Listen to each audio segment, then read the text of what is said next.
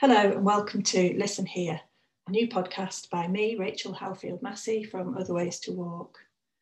This podcast is supported by the National Forest, who are helping me to make 6 episodes especially about the National Forest. In each episode, I'll interview an expert, either by experience or training, and talk to them about their relationship with nature and their understanding of nature connection. You'll be invited to join us to take part in a nature connection activity, a walk and a meditation, although they are all optional, of course.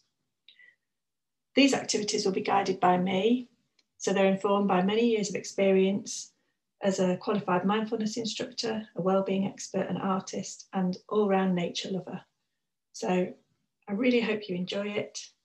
And if you want to find more information, please follow the links wherever you found this podcast.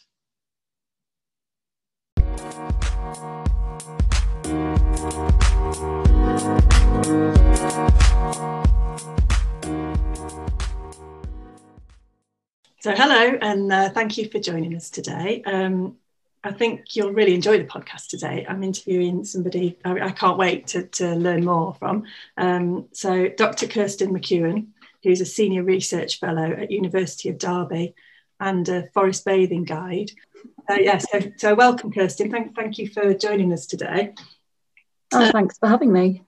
So no, it's great that you're here. So just to give the listeners a little bit of background about who you are and how you've ended up here on the Listen Here podcast. Kirsten spent 8 years as a research psychologist working in a mental health unit in Derbyshire. And during this time, she led research that contributed to the evidence base for compassion-based therapy, leading to the implementation of these techniques across 20 NHS trusts. Kirsten then moved to Cardiff to work as a research consultant in a clinical trials unit. And it was here that I think she really discovered a love of nature through volunteering with conservation volunteers and on various nature studies and loads of really fascinating things. And she now works as a Senior Research Fellow in Derby, where she's involved in the Improving Wellbeing in Urban Nature project and is also currently researching the health benefits of forest bathing. So, as I said, lots to talk about. Welcome, Kirsten. So, and also just to say, we had hoped to meet in the National Forest today, but I've had shoulder surgery, so that's confined us to Zoom. I'm not driving at the moment. So one more episode in our houses. So listeners who've listened to this podcast before will know that means that there might be the occasional ring of a doorbell or meow of a cat or other interruptions. I think we all understand now the limitations of working in this way. But we will be out in the forest next month and the month after. I've got a couple of really lovely interviews lined up. So one with Mark Knight, who's going to talk to us about paganism and woodlands. And hopefully, I'm hoping I'll learn a bit about rituals and sort of spiritual connections with trees from him. And then Nicola Lines is an expert in wildlife recording and biodiversity. So she should be able to show us some really some different species as we walk through the woods. But today I'm just thrilled to have Kirsten here, and I think we'll just kick off with the usual starter for the Listen Here podcast, which is a tree tale, a story about a tree. And listeners, just to say, I think as we've done this over the weeks, I think the really lovely thing about this is noticing how it feels to tell the story. So when you remember a story or an event or something that moved you in some way, you kind of relive it through the telling. So I would just encourage everybody to tell someone a story about a tree or perhaps something else in nature. But, you know, whether it's face to face or over the phone or even writing it down if you don't have somebody that you can talk to immediately, and just see how it makes you feel to reconnect with an experience like that. So, yeah, over to you, Kirsten. Please share your tree tale with us. Oh, thanks. Well, I think I've got several trees that I really like. I think having done forest bathing, you can't look at trees in the same way again. So I've really started to notice their different characters. And yeah, there's probably 3 that spring to mind that are really special. But one of them I always present to people as the best tree in the UK. And I'm really proud of it and show it off. It's about a 15-minute drive out of Sheffield city centre. where I live. And it's on some land that's looked after by the Wildlife Trust. And it's a mix of ancient woodland and heath, and quite a few of the trees in there will have been coppiced quite a long time ago. And there's this one beech tree that's clearly been coppiced multiple times, must be hundreds and hundreds of years old. Maybe Kirsty, just explain what coppicing is in case people don't know that term. Yeah, so it's an old agricultural practice for harvesting timber more sustainably. So when people were trying to collect wood to use for building or to use for firewood, rather than cut down the whole tree and just sort of leave it for dead, they might cut off branches and just harvest those and kind of keep coming back and taking more and more. And I think people have used it in the past as well to open up certain parts of the woodland floor to light, in the belief that that's, you know, better for certain species. It is for the more kind of obvious species that you see that are really visible, like small mammals and birds, but it can be quite bad for the woodland in some ways, because there's generally a reason why there aren't gaps in the canopy, and trees tend to work together for that not to happen. And that's because for trees to flourish, they like darker, damper conditions, and if there's a gap in their canopy, it means the sunlight can get in, the conditions suddenly change, it becomes drier, hotter, or the wind might get in a storm and blow other trees over. So generally, I think coppicing is traditionally more of an agricultural practice, and it's just for a way for people to take woodland, but for harvesting timber, but just a bit more sustainably. And this tree is huge. Its trunk, it must be, I don't know, 6 meters wide, or I'm not very good with measurements, but it's massive, and it's been coppiced quite low down. So it has all these crazy thick trunks coming off its initial trunk that are big enough to be trees in their own right. And it kind of looks like a Medusa, you know, like the mythical figure with the snake hair. Yeah. It's just this, all these branches just waving in all directions, coming off this tree, and it's got some really interesting kind of gnarled shapes to it. Like one part of it low down reminds me of a dragon's claw just closing in on itself, and then there's this other point which I always point to people and say that it looks like an alien, and it really does look like a science fiction alien with an outstretched arm and a screaming open mouth. And it's just all the bizarre shapes that this tree has made. And there's all these nooks in there where the branches have interwoven together and fused together. So there's all these tiny nooks, and I've noticed somebody's put one of those geocaching boxes in there and written notes and left stickers in there for people to find. And yeah, I just think shape-wise, it's incredible. You can see so many different shapes in this tree, like the alien, the dragon's claw, and there's these tiny moss gardens growing on the lower branches as well. They're sending out those little brown flowers, and it's just like a whole world. It's incredible. So that would be my favorite tree of the moment. Well, it sounds amazing. Yeah, I mean, you paint a lovely picture of it. I can just imagine, lying underneath that tree. And it makes me think of trees in like Tolkien books, or the faraway tree, or all those kind of it's not really folklore, is it? But the kind of the magical other world of a tree. That's what it makes me think about, which is a really lovely place to start the conversation. So yeah, thanks for that.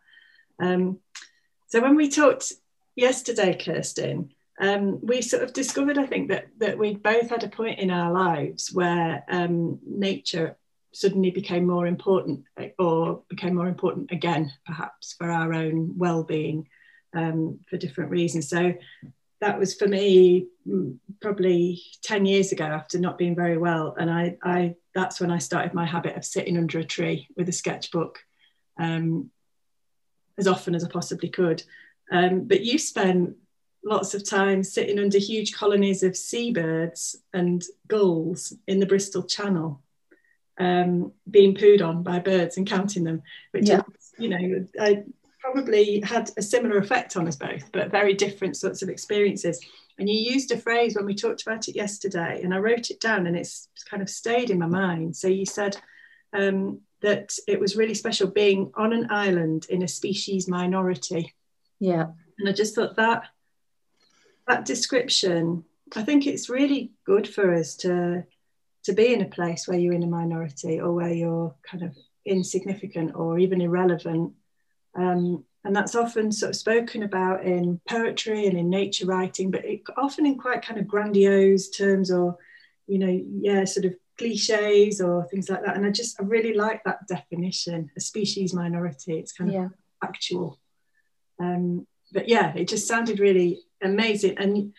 And well, you did so much different volunteering and interesting work. I don't know if you wanted to say anything about that. I know we're going to talk a bit more about the work you do more recently. You mentioned something as well that I can't believe I didn't ask more about that. You said you'd done a study of lugworm semen. Yes. I never thought I would have that. Anyone would say that to me. I just thought, wow, that's a fascinating world that you've discovered. Yeah. I think once you start doing conservation volunteering, one thing really does lead to another, and you can go in directions you weren't expecting. I moved to Cardiff to work in clinical trials, and the city itself is lovely for green spaces. They've got some amazing parks in the city. They're so lucky. I've even been in Butte Park, which is a large park next to the River Taff in Cardiff, and saw an otter in the city centre. And I know the difference between a mink and an otter because I had seen mink there before. Couldn't believe it when I saw an otter, and you can see salmon leaping up the salmon ladders as well at a certain time of year. It's just amazing to have that in such an urban area. And the islands I was going to, well, the one I most commonly went to was Flatholme, where I was volunteering. It's only 3 miles off the coast of Cardiff, but you're in a completely other world where there's maybe 6 volunteers living there permanently looking after the island, and then over 3,000 lesser blackback seagulls all flying around you, pooing in your hair. It was just such an incredible retreat. You could still see the city from the island, but you just felt so far away and so wild and natural. It was lovely. And yeah, through volunteering on Flatholme, I got trained up in all kinds of citizen science projects. Like, they wanted more people on islands and on the coast to look out for cetaceans, so species of dolphin and whale off the coasts of the UK. So I ended up training in that, and was really pleasantly surprised to actually see things like harbour porpoise and dolphins around the UK coast, because if someone shows you how to look for them, suddenly you see them. It's really obvious, but very easy to miss if you didn't know what you were looking for. And I got involved in a project as well, looking at surveying rocky shores and different species that you find on rocky shores, like seaweeds and different types of shelled creature and crabs and all that kind of thing. And a bit of a spin-off project from that was there was a team of researchers who were trying to uncover the breeding habits of lugworms, because apparently it's really difficult to monitor. People have spent years as PhD students looking at their breeding cycle and have not been able to find the evidence. They're very secretive or very elusive in the way that they go about their breeding behaviour. It's very much tied to the moon and the tides. And the male lugworm will dig this. You see this shallow hole in the sand sometimes in what looks like a worm cast that's been sent up nearby. That's a lugworm. Yeah. And they're this really long, thick, spiny, corkscrewed worm. And they burrow into the sand. And at the right time of year, when the moon and the tide are right, they will, for want of a better word, ejaculate into this hole in the sand. And then the waves wash over it, and they wash the semen over the females, and they're fertilized. Okay. But nobody had ever been able to record this, so I spent a lot of time on my hands and knees on Welsh coasts looking for lugworm semen. That's amazing. And I love the fact that there's so much that we don't know yet. That we haven't discovered. There's so much mystery, isn't there? And as you say, it's a combination of your own curiosity and then having somebody who can show you how to look. Yeah. I love that you've said that. I sort of think of the work that I do, really, it's about that. It's about that kind of skill of noticing and tuning into details in different ways, and knowing, moving from kind of just looking at something to really seeing it. It might be just worth saying as well to the listeners that if you feel inspired, then there's no time like the present. Go and find your local conservation group. You didn't know how to do that, or how until you went along and people showed you and they taught you, and you've seen dolphins, you know how to do amazing things now. So I would really encourage people, just find your local conservation group and get out there and do things like that. It's really inspiring, what you talked about, Kirsten. So following that, you eventually found yourself back in the Midlands, and started doing some volunteering in the National Forest. Is that right? Yeah, it was really difficult for me to leave behind everything I'd come to know in Cardiff, and met some amazing people through conservation volunteering as well, really good friends. And I came back to the Midlands for work, to work on the Improving Wellbeing through Urban Nature project with Derby and Sheffield universities. But I was very sad to leave the conservation behind and all those friends. So it was a massive relief when I found stuff in the Midlands that I could get involved with. And I ended up doing quite a lot of volunteering, not far from where I was living, at Sents Valley and Hicks Lodge. Just bits of dry stone walling, hedge laying, just path clearance, clearing up the sites around the bird hides. The most fun job I did was one of the tern islands. You get those little boxes, those rafts in the middle of lakes sometimes that you see. They're placed there deliberately for birds like terns or gulls to lay their eggs on, so that they're protected from predators. And one of those had broken its anchor and drifted off, so it was really fun. We used these fly-tipped tyres and filled them with cement and made our own anchors, and then went out in a rubber dinghy and had to throw these really heavy anchors over the side without throwing ourselves in. And position these tern rafts back in the centre of the lake so that they'd have somewhere to breed. And I did lots of amphibian and butterfly surveying with the National Forest as well. So that was great. That was another set of skills, and just learning where to look for toads and frogs, and learning about how to identify their different types of spawn. And it was amazing on the walk, because you could hear the frogs just making the most incredible sound. They sounded more like cows, like a herd of cows, than frogs, the way they were croaking during breeding season. And a lot of guidance on identifying butterflies as well. Really fantastic. I'd recommend to anyone to get involved with bits of conservation volunteering and surveying. It just really helps you appreciate nature on a whole new level and notice things you wouldn't previously have spotted. And it's really important work, isn't it? If we can help contribute to knowing what's surviving and thriving and what's dwindling, and and provide that evidence, then that helps, that informs policy about how to manage land, or how to improve habitats, or it has a kind of a bigger action in the world, doesn't it? And there are lots of ways to get in. I interviewed, for the last episode, I interviewed a tracking expert, and we were talking then again about this sort of doing this kind of studying. Actually, it's really important. If you do it as part of something like the organisations that you've done it with, then it contributes knowledge, which as well as you getting your own kind of nourishment from doing it. Amazing. So, and then I thought it would be good for us to talk a little bit about some of the work that you did studying the benefits of connecting with nature in urban areas. Mm-hmm. I know from the work that I do that people sometimes imagine that you have to go out of an urban area into a sort of designated nature spot, or as a property that manages land in a particular way, in order to really get the benefits of connecting with nature.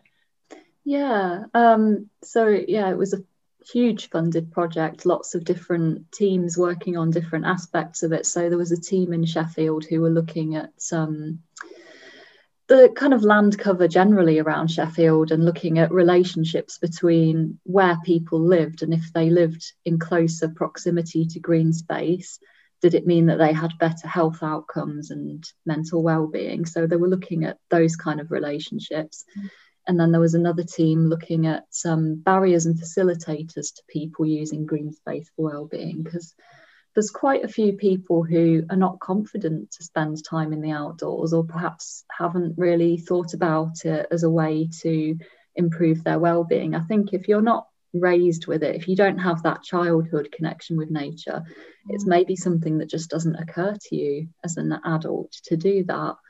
So I had a colleague who went out and interviewed a lot of people in the community about what nature meant to them and how they thought they could interact with it to gain any benefits, and what might they be less comfortable doing, and all that kind of information.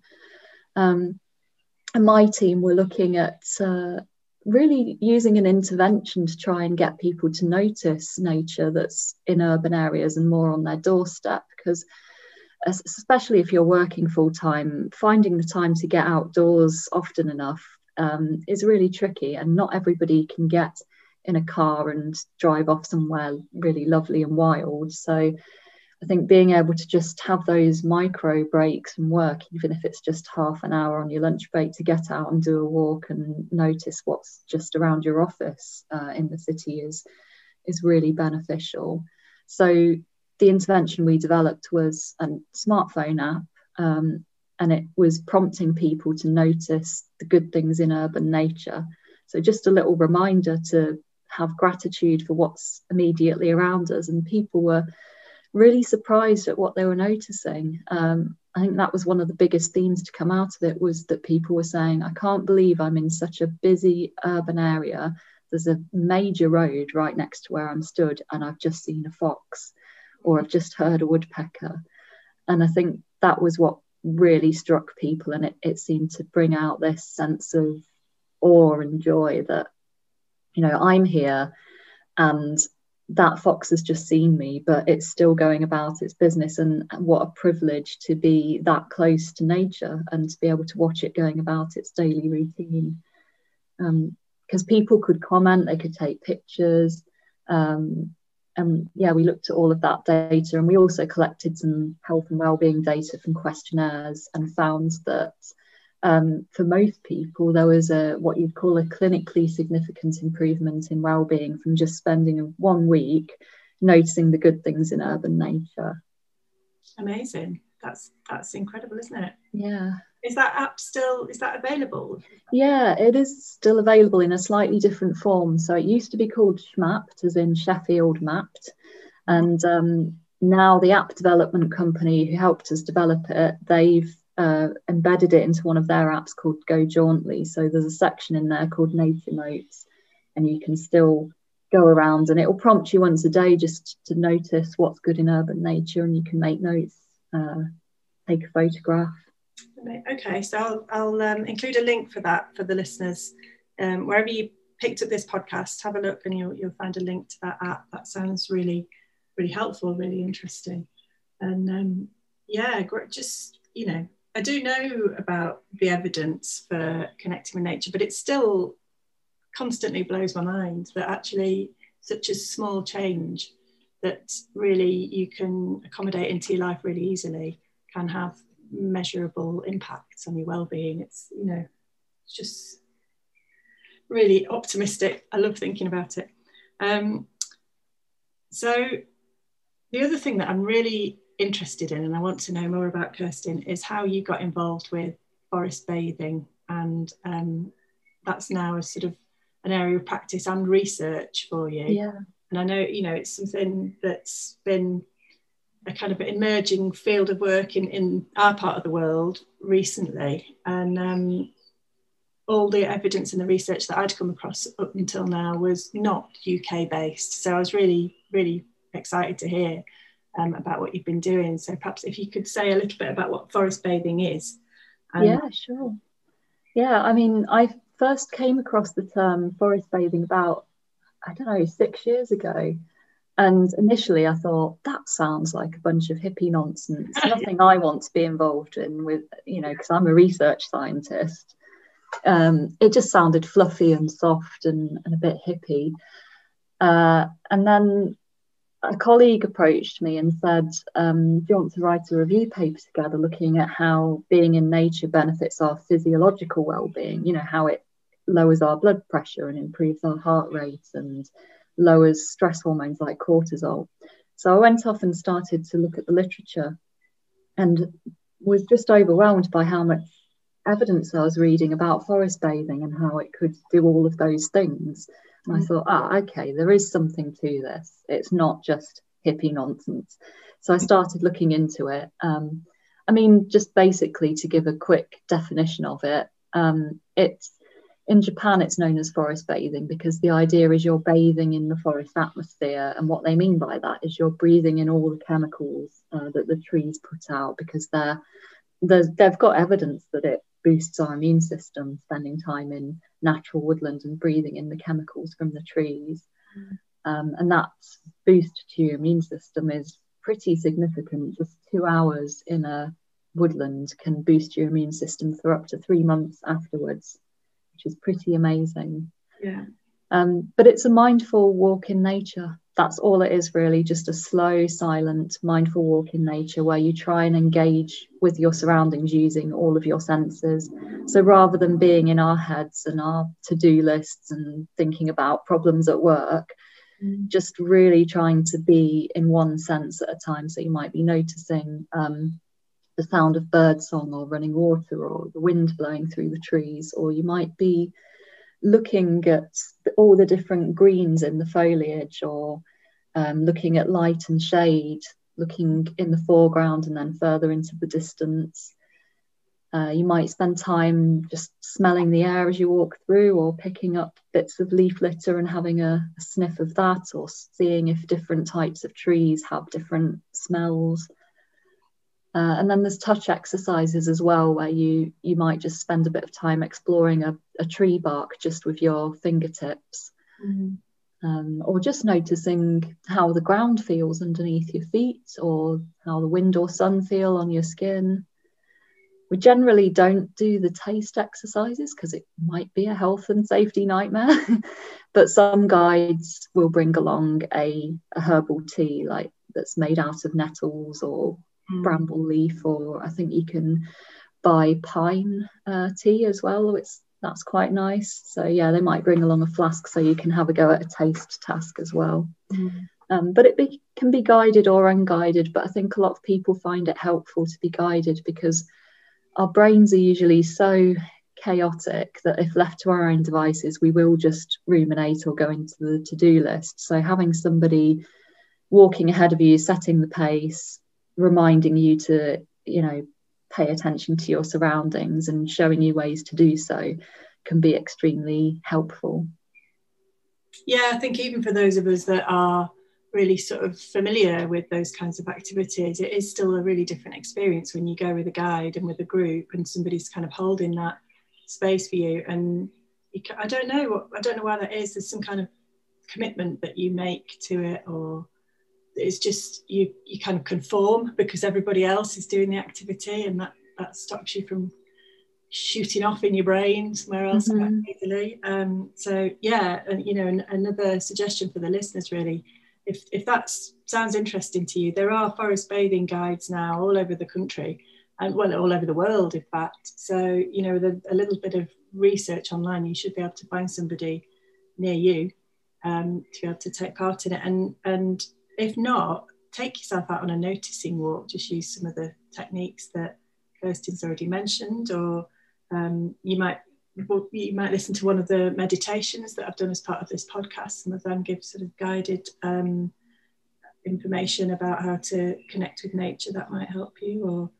Or you could even buy a pack of My Other Ways to Walk cards. There's 15 invitations in each one there to give you lots of different ways in. So give it a go in whatever way suits you. And yeah, and as Kirsten said, there's loads of evidence that shows us that it really does have real world impacts on our well-being, on our emotional health, on our physical health, on our immune systems.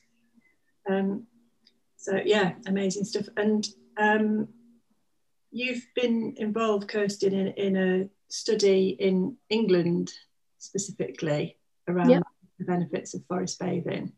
So what have you learned from that? Yeah, I mean, I was really lucky because there's a forest bathing guiding group in Surrey called the Forest Bathing Institute, and they'd been reaching out to a lot of UK universities to say, can you help us evidence forest bathing in the UK? Because there's loads of evidence it works in Japan and Korea, where it's mostly been implemented and researched quite heavily, but don't really know how it would work in the UK. You know, we're a different culture, we have less tree cover than those countries. So we ended up collaborating together and doing the first UK research study of forest bathing in a woodland in Derbyshire. And we compared it with an already established UK intervention called compassionate mind training to see if it would be similar in terms of the benefits it would offer to well-being. And we got people to fill out questionnaires at the start and end of a 2-hour forest bathing walk. And we also measured their heart rate variability the whole time they were walking.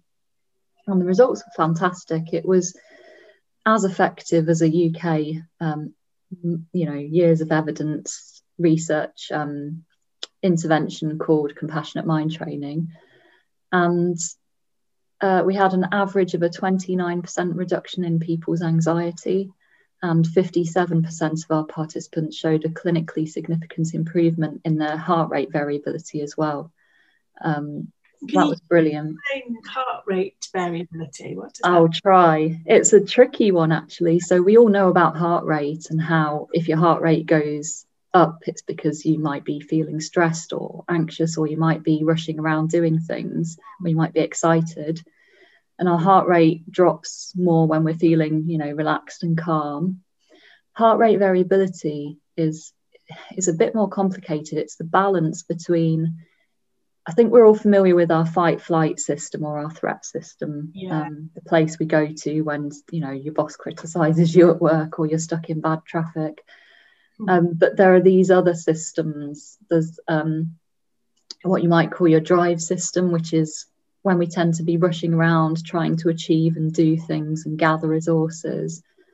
And then we've got this other system, which is termed rest and digest. It's when we're not doing anything, we're not seeking anything, we're not feeling threatened, we're just calm and content and resting and recuperating. And I think a lot of people, particularly in the Western world, spend a lot of time bouncing between the threat system and the drive system.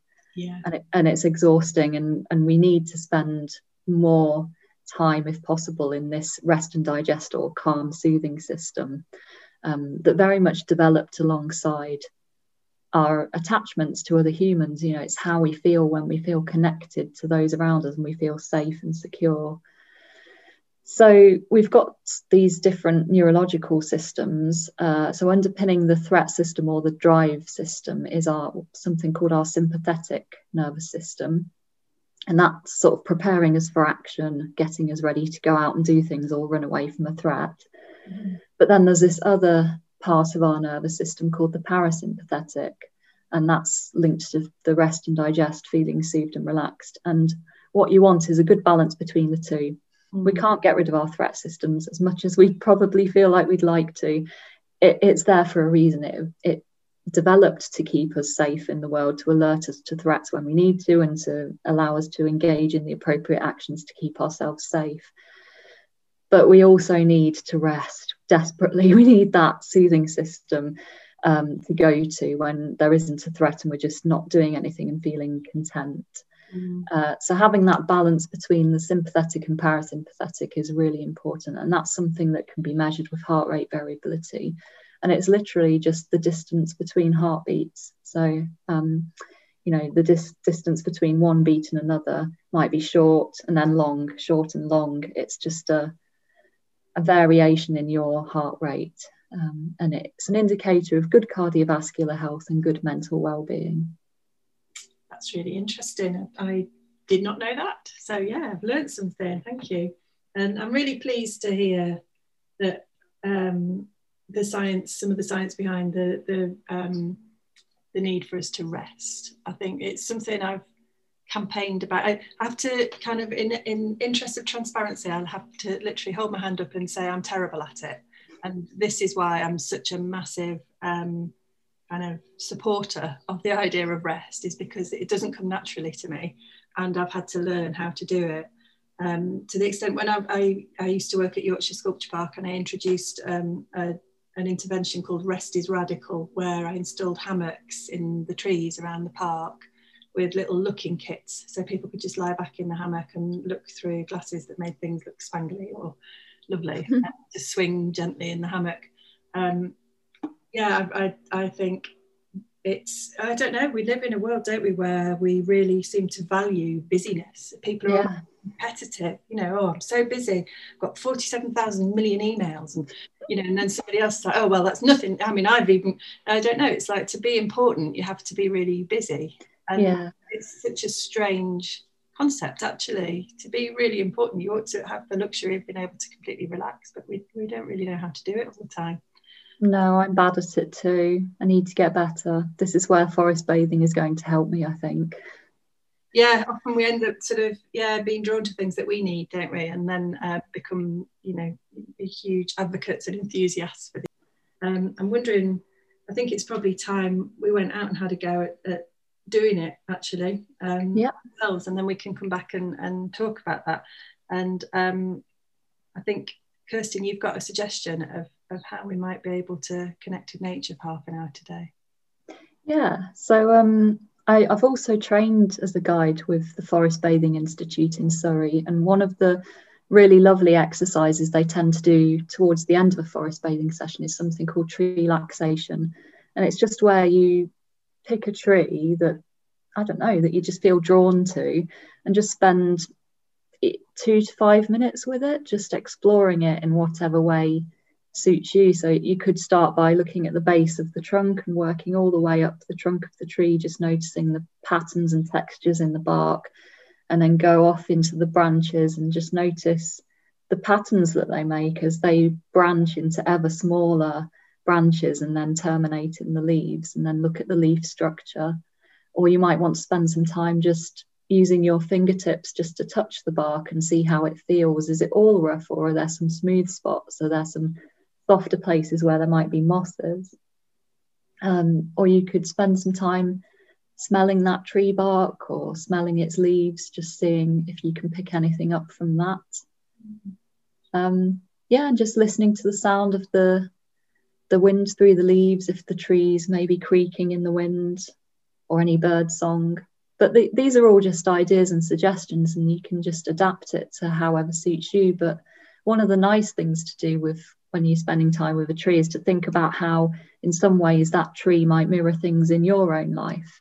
Because with trees, they send out millions and millions of seeds in their lifetime, and only a few of them will be lucky enough to grow into trees themselves, because it's very rare that they end up with those seeds landing in the perfect growing conditions to really develop. And I think in some ways there's a real lottery to their survival and their growth, and it's not that dissimilar from our own, really, in terms of we don't choose where we're born or who our parents are, or you know, where we grow up. It's all a bit of a lottery. We just find ourselves here, and a bit like the trees, we just do the best we can in the growing conditions that we're given.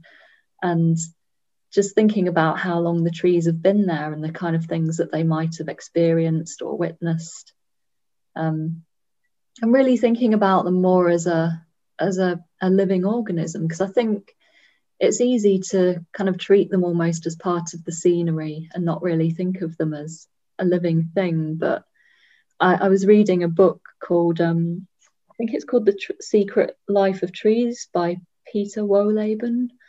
And it just blew my mind, some of the stuff he was talking about in there. I had no idea that trees lived as this cooperative community, because I think you're always taught that plants are competing for each other, or trees compete for light, and it's really not the case if it's natural or semi-ancient woodland, because what happens there is that the trees have beneath our feet this root network, and they all cross over roots, and they also have this fungal network, and through the roots and the fungus they're sharing resources like food and water.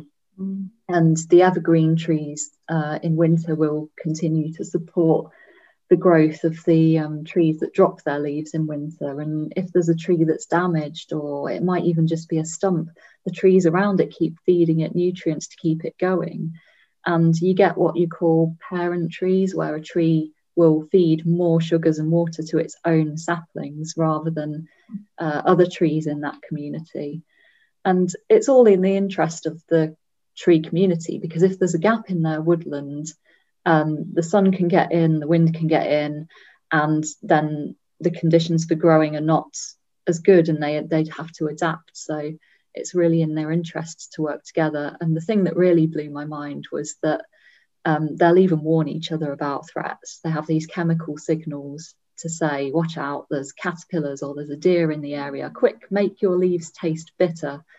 And they do this, they make their leaves taste bitter, so whatever's eating them goes ugh and moves further down the line. But because they've warned all their neighbours, that predator has to just leave the area if they don't want to eat bitter leaves. So I just thought it's amazing really that it's that supportive community looking after each other. So maybe just think about how the trees that you're spending time with, how they might mirror some of your life experiences and how similar you might be to that tree. Yeah, I mean, I've read the same book and it blew my mind similarly. It is just incredible, and I feel very different, you know, every time I go into a copse or a patch of tree, you know, a small woodland, I do really feel aware that that it's kind of one being, that I'm being welcomed into the heart of this being. It feels very different to know how the trees are all nurturing and supporting and relying on each other. And over the last year, when many of us have been separated from loved ones and from our communities, I've found real comfort in that, in being amongst trees and seeing how they're, you know, supporting each other. So I will hold that in my mind, and we'll go out now and go and spend a few moments with a tree and then come back. And so, listener, at this point I would encourage you to pause the podcast and go outside, have a go at this activity, and then join us again to see how we got on.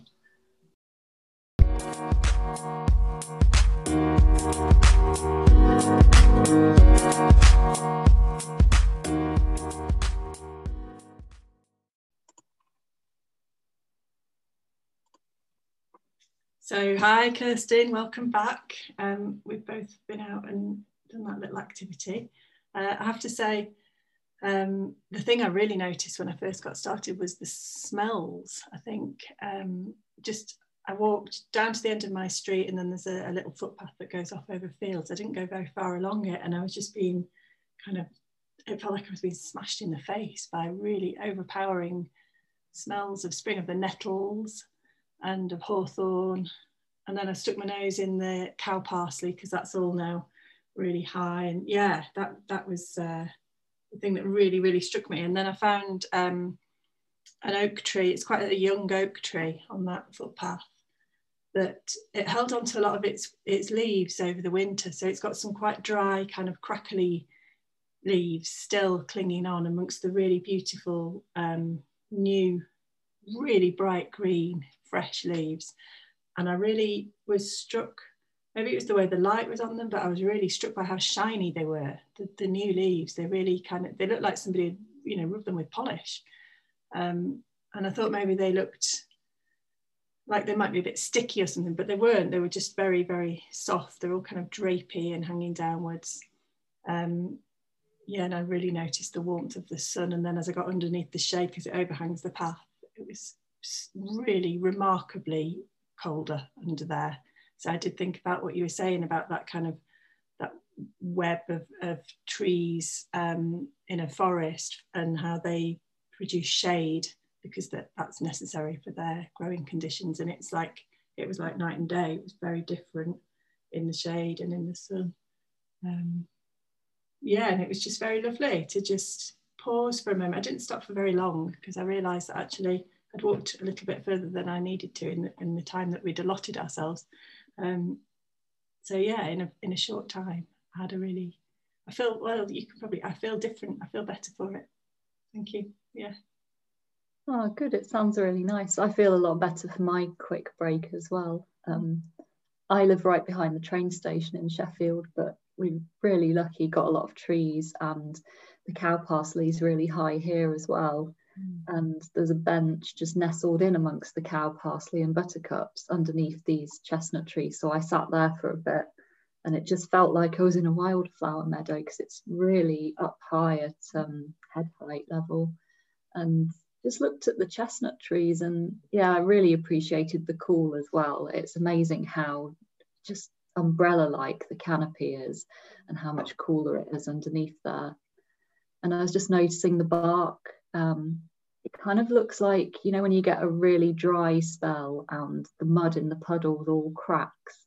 Yeah. That's what the bark was reminding me of. And when I looked closer, I saw this little colony of ants running up and down it, carrying all these greenfly. And the closer I looked, I saw more and more insects as well, and just made me really think about that tree as a landscape for other species to live on.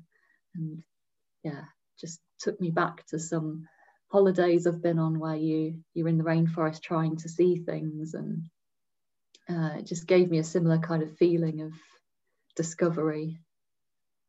Yeah, I love that. You can feel really intrepid, can't you? Kind of watching the journey of an ant, you know, and it kind of takes you back to that long summer feeling of childhood, of lying on your belly in the grass watching insects do their lives.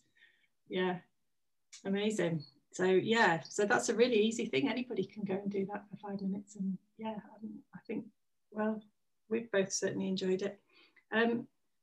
Before we talk about anything else, I've remembered I always do a little section in the podcast, Kirsty, where I talk about robins. It kind of happened by accident because I talked about robins in the first one, and then I kept going because I'd found a great book with information about what they were doing at different times of the year. I think we know that robins are fast and furiously feeding chicks and perhaps laying a second or third clutch of eggs at this time of year. They lay up to 3, depending on where they are in the country and how long the sort of warm weather is, but they'll be onto their second clutch, some of them. And you might be seeing fledgling robins on the ground. They're kind of brown and spotty. They don't have the red breast. They've got that very big round eye of a robin. And they're still being fed probably by the father bird while the mum's sitting on the eggs. But I thought I've been pushed into doing more research because I need to keep finding out more stuff for the podcast. And I thought I would just read, I found a little bit of folklore about robins. So it's very short. I thought I'd just read that about folklore around how the robin got its red breast. So in the winter, when the frost was hard and long, and the birds gathered to discuss what was to be done because they're slowly starving, the robin, which back then was a very dull brown bird, had an idea and hurried off to a cottage where he found a man clearing a path. The robin very bravely hops up to the man and stays close to him while he's sweeping. The man, realising the bird must be hungry to be so friendly, goes and gets a tray of crumbs for him. Robin flies off and gets the other birds to join in at the feast, and through the hard season, the birds are fed by this and the other households that the robin has tamed into providing food. The birds, in gratitude for their survival, made him a small red waistcoat, which he still wears. So, and I really like that because I think we sometimes think that we've tamed robins, and in that story they've tamed us, which I think is an interesting twist. So we're heading towards the point in the podcast where they introduce a meditation or a relaxation activity. But I just want to pick up on something before we do that. So you mentioned that you live in Sheffield, in a city, and that you found a lovely quiet spot to do your, or maybe not so quiet, I don't know, but you found a spot to do your activity just now. And I think you've been involved in some other work around urban forest bathing in other parts of the country. I think it's just really interesting for people to realise that you can do this anywhere and you don't need to travel. So I just wondered if you wanted to mention anything about the work you've been doing in London. Yeah, so in my work with Surrey, with the Forest Bathing Institute, they're really keen to start urban forest bathing as well, because obviously there's lots of tree cover in Surrey. They're incredibly lucky where they live, but they realise that the people who probably need stuff like forest bathing the most are the people who live the most urban and might not have access to a car to get out to places. So being able to find a spot in an urban landscape or a park or even in your own garden where you could try forest bathing is something that we'd like to encourage. And I was actually interviewed for another podcast with a London producer called Vanessa Potter, and she's a mindfulness advocate. And I happened to mention forest bathing to her, and she got so excited about it that she's going to be doing a whole podcast series on urban forest bathing in London, specifically in Crystal Palace Park. But she really likes the idea of, I suppose, helping people's well-being in really urban areas, but also reconnecting people in her community after lockdown and trying to build up that sense of social connection again by having groups go on forest bathing walks in the local park and just seeing how it benefits them. And I think typically the people who are drawn to forest bathing are people who've maybe tried mindfulness before, or people who already think that nature's fantastic. But the people we'd really like to help through forest bathing are those who are skeptical and wouldn't normally use nature for well-being, or would never dream of doing something like mindfulness. So we're specifically targeting people who are skeptics, and it's going to be a bit of a citizen science project, seeing if we can measure their heart rate variability, get some survey data from them before and after, and show them whether or not the walk does anything for them. You know, does it improve their well-being and heart rate variability? So hopefully what will happen is they'll love it, and we'll be mapping their journey from skeptic to champion. But we just don't know. We don't know how it's going to go. Some people might love it. Other people might decide it's not for them. But at least we hope to give people ideas of how they can use their local park for forest bathing activities. Amazing. I can't wait to hear how you get on with that. That's fascinating. I mean, I know certainly from the work I do that I will find myself sometimes working with people who don't feel that they have any relationship in nature. It has no relevance to their lives. And usually I can find a way to just help tweak their curiosity about something. And that's the real joy of it for me, is that there are a million ways in and a million different things that people find fascinating, you know, and whether it's some kind of really gruesome habits of a particular insect, you know, or parasite, or, you know, or the absolute stunning beauty of the tiny details of pollen inside a flower, or, you know, there are, so many ways to try and capture people. And I love the challenge. So I'm really interested in that. If you can give me the details, I'll put some links so that people can find out information about the work that you're doing there as well, because it sounds great.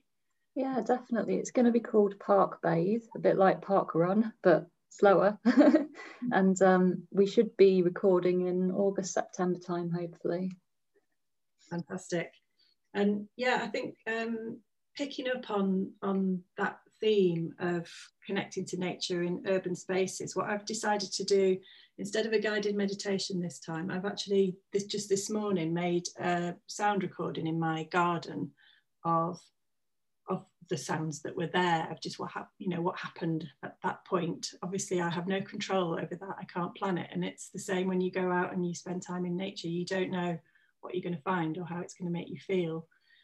So there was a lovely blackbird singing just above me. There were some beautiful bird songs.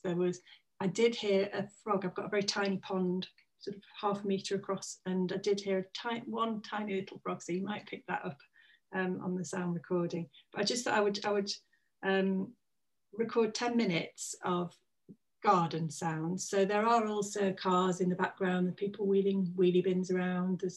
There are other noises, but for me, they don't interfere with my nature connection. And I think listening and sounds are a really amazing way to kind of to just escape into a different world wherever you are. If you can perhaps lower your gaze or close your eyes, it helps. But even if you can't, just to tune into sounds that are there, it's a really useful focus in terms of mindfulness. It's a technique that's used quite often for meditation is listening to sounds, and we tend to think in terms of not judging the sounds that appear. So what we tend to do all of the time is have things that we want more of and things that we don't want and we want to get rid of.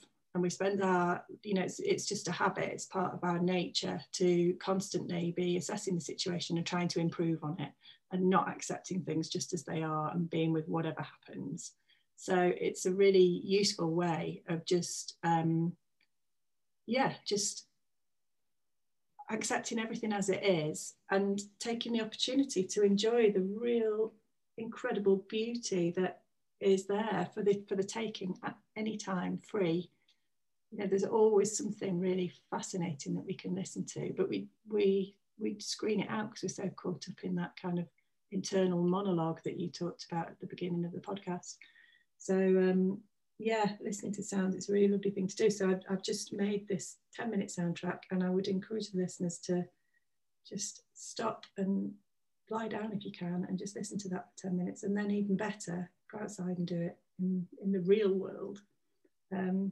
And it's quite interesting to listen to recordings of birds and of nature at different times of year, because the birds won't be doing this in the winter. They won't even be doing it in a couple of months' time. It's mating season, it's territorial singing.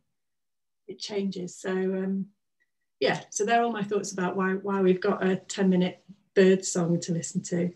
I don't know if you've got any other thoughts on that from your research or from forest bathing or anything else about listening to sounds and interference from human beings making noises around and about, and how you kind of manage that.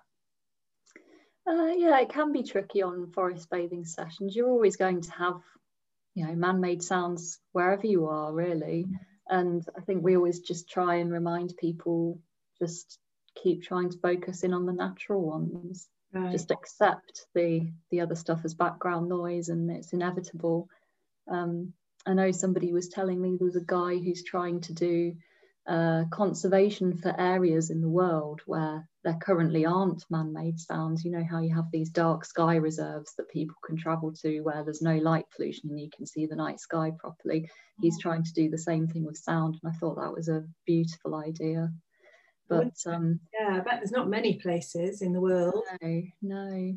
So I think you're very right. It's accepting whatever comes. There might be a car going past, but just keep trying to bring your attention back to the natural sounds that you can hear. Yeah, it's so easy to just get caught up and be annoyed with the car. And sometimes it's helpful to just listen to the sound of the car, but don't name it car. Just be curious about the qualities of the sound, the rumbling, at what point does that sound vanish? When can you hear it, and when does it end? And the kind of the mystery of things just arriving and disappearing in space, I think, is a really fascinating thing to listen to. So lots of options about how to listen, and 10 minutes of my garden sounds for you to experiment with. I hope that's a nice place to leave the podcast. And Kirsten, it's just been so fascinating. As I said at the beginning, I could really talk to you for all day about all the things that you've done, and really, really grateful that you've made time to share all that with us. It's been great. No, it's been great talking to you. Thank you. So good luck with all your projects. Thanks. Okay, thanks. Bye. Bye.